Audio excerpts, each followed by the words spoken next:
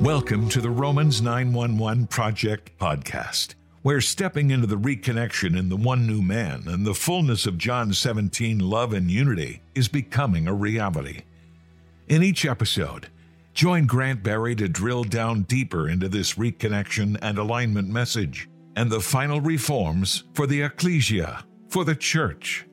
As we will discover, the reconnection becomes a power key to open the door to God's end-time plans to help restore the family of God for the preparation of the bride, the last great harvest, and Israel's salvation, all of which will lead to the Lord's return.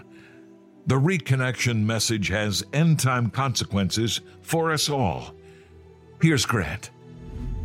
Beloved, today we're going to start somewhat of a new focus.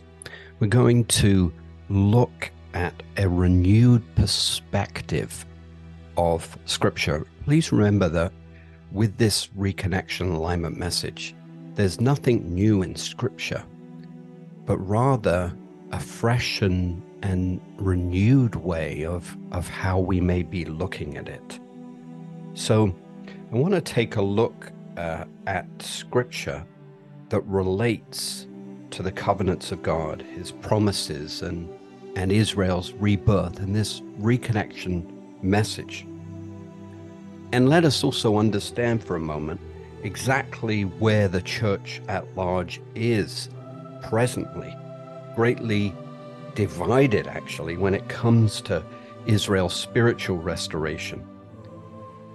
And the majority of the church at large I'm talking about, doesn't even believe in a restoration.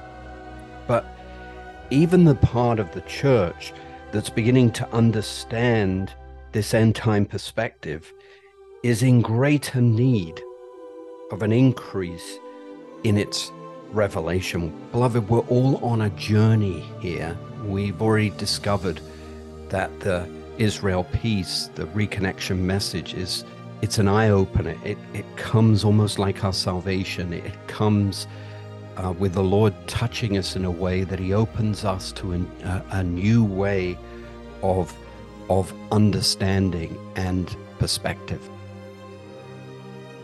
And most of the church remain on separate paths when it comes to the church reconnecting spiritually with believing Israel, because they don't see this spiritual reconnection happening before the Lord's return, and because, quite frankly, all of the negative influences that are at play that are holding us back. We've got to remember that this message has been hidden during the church age and is only now coming to light. Paul, even 2,000 years ago, said it was a mystery. Interesting. We're going to look at the mystery of how God's children from the nations came to the faith, but now it's a mystery, Romans 11:25, of how we see Israel's salvation wrapped up in this end-time peace and end-time focus. Plus, the church has very little idea still, not yet understanding this incredible, most significant role that the end-time church is to play to help the Lord, to partner with the Lord, to bring about God's glory plan.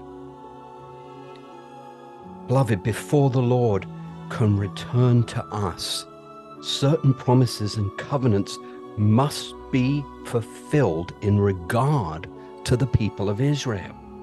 And this is vital to our understanding. And we can't oversize or over-spiritualize these scriptures, or else we will nullify a great deal of their future meaning and fulfillment. To think that the church has fully replaced Israel, as otherwise we would be in error. Remember, when God speaks about Israel in the scripture, he is mostly not speaking about the church. I mean, there are times where we can see the church wrapped up in what is being focused on and being said, but the quotes, Derek Prince, in fact, really laid an amazing foundation for this teaching, for the church to understand that nearly all of the promises that are given to Israel in the scripture, in the New Testament, relate solely to the people of Israel. And of course, the way we see the one new man, the church is wrapped up. God's children from the nations are grafted into her to be one with her, so we can receive those covenants and promises for ourselves, but we cannot exclusively separate the church from Israel. Do you catch me on that point? We must now gain fresh understanding, a renewed perspective, to embrace our family connection towards our Jewish believing family first, beloved. Our Jewish believing family first. We call those the remnant. Paul refers to the followers, the Jewish followers of Yeshua, as the remnant of Israel. If you look at Romans 11, 1 through 6, we have a huge role to play that we haven't yet fully discovered. First, to call on the breath, to call on the winds, that the breath would enter the slain. Ezekiel 37, 9, 1, 1. It wasn't God that released the winds. He told the prophet to do it. And in a sense, we are a spiritual fulfillment. The end time body is a spiritual fulfillment of that prophetic call, that we move into our role, not just to pray, but then look at how Paul ends Romans 11. Beloved, with the mercy that we have received as a result of their disobedience, that we too now would release that mercy back to them. If that's not a call for the church to move into Jewish witness and evangelism, I don't know what is. And of course, we need to learn how to bring the gospel back to the Jewish people in a way that will invite them to contemplate it, rather than to present to them really a separate religion that is different from their roots and their heritage. And this is where Paul was such a master. As a Jew, he was able to articulate the gospel to his people, but then also to bring it to the Gentiles.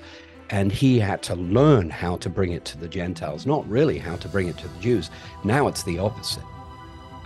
It's pretty easy for us to proclaim the gospel. The gospel message is fairly simple, but when we're bringing it back to Jewish people, we have to learn sensitivities to the things that Jewish people have suffered as a result of forced types conversion and persecution that has come from from Christianity towards the Jewish people. If you read my first book, I write all about this. I went through a personal journey myself for months and months and months as this young girl was trying to bring me the gospel. But inside, I felt all these resistances that really come from my bloodline and the generations of persecution against my people. You know, Jews would consider, secular Jews would consider, going into different religions. They don't lose their Judaism, or even into the New Age, but you can never become a Christian. So we need to understand some of these sensitivities and learn. And if you read the 11th chapter in the Ezekiel generation, it really lays out a foundation for us of how we can more effectively bring the gospel. And also on our website, there's a great article I wrote about that in Charisma. If you scroll down to reconnection information on the home page, we have to understand, though, beloved, that this role to pray now that Israel's becoming to the last, those that will be last to be restored. Remember, Yeshua said the first would be last and the last would be first, right?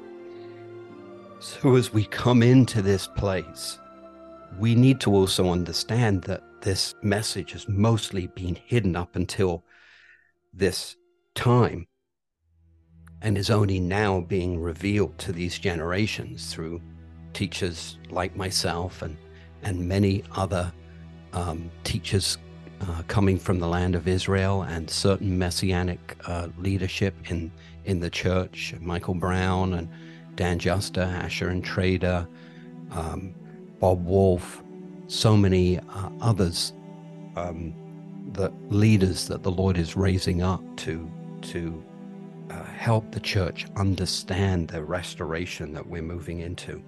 Hallelujah.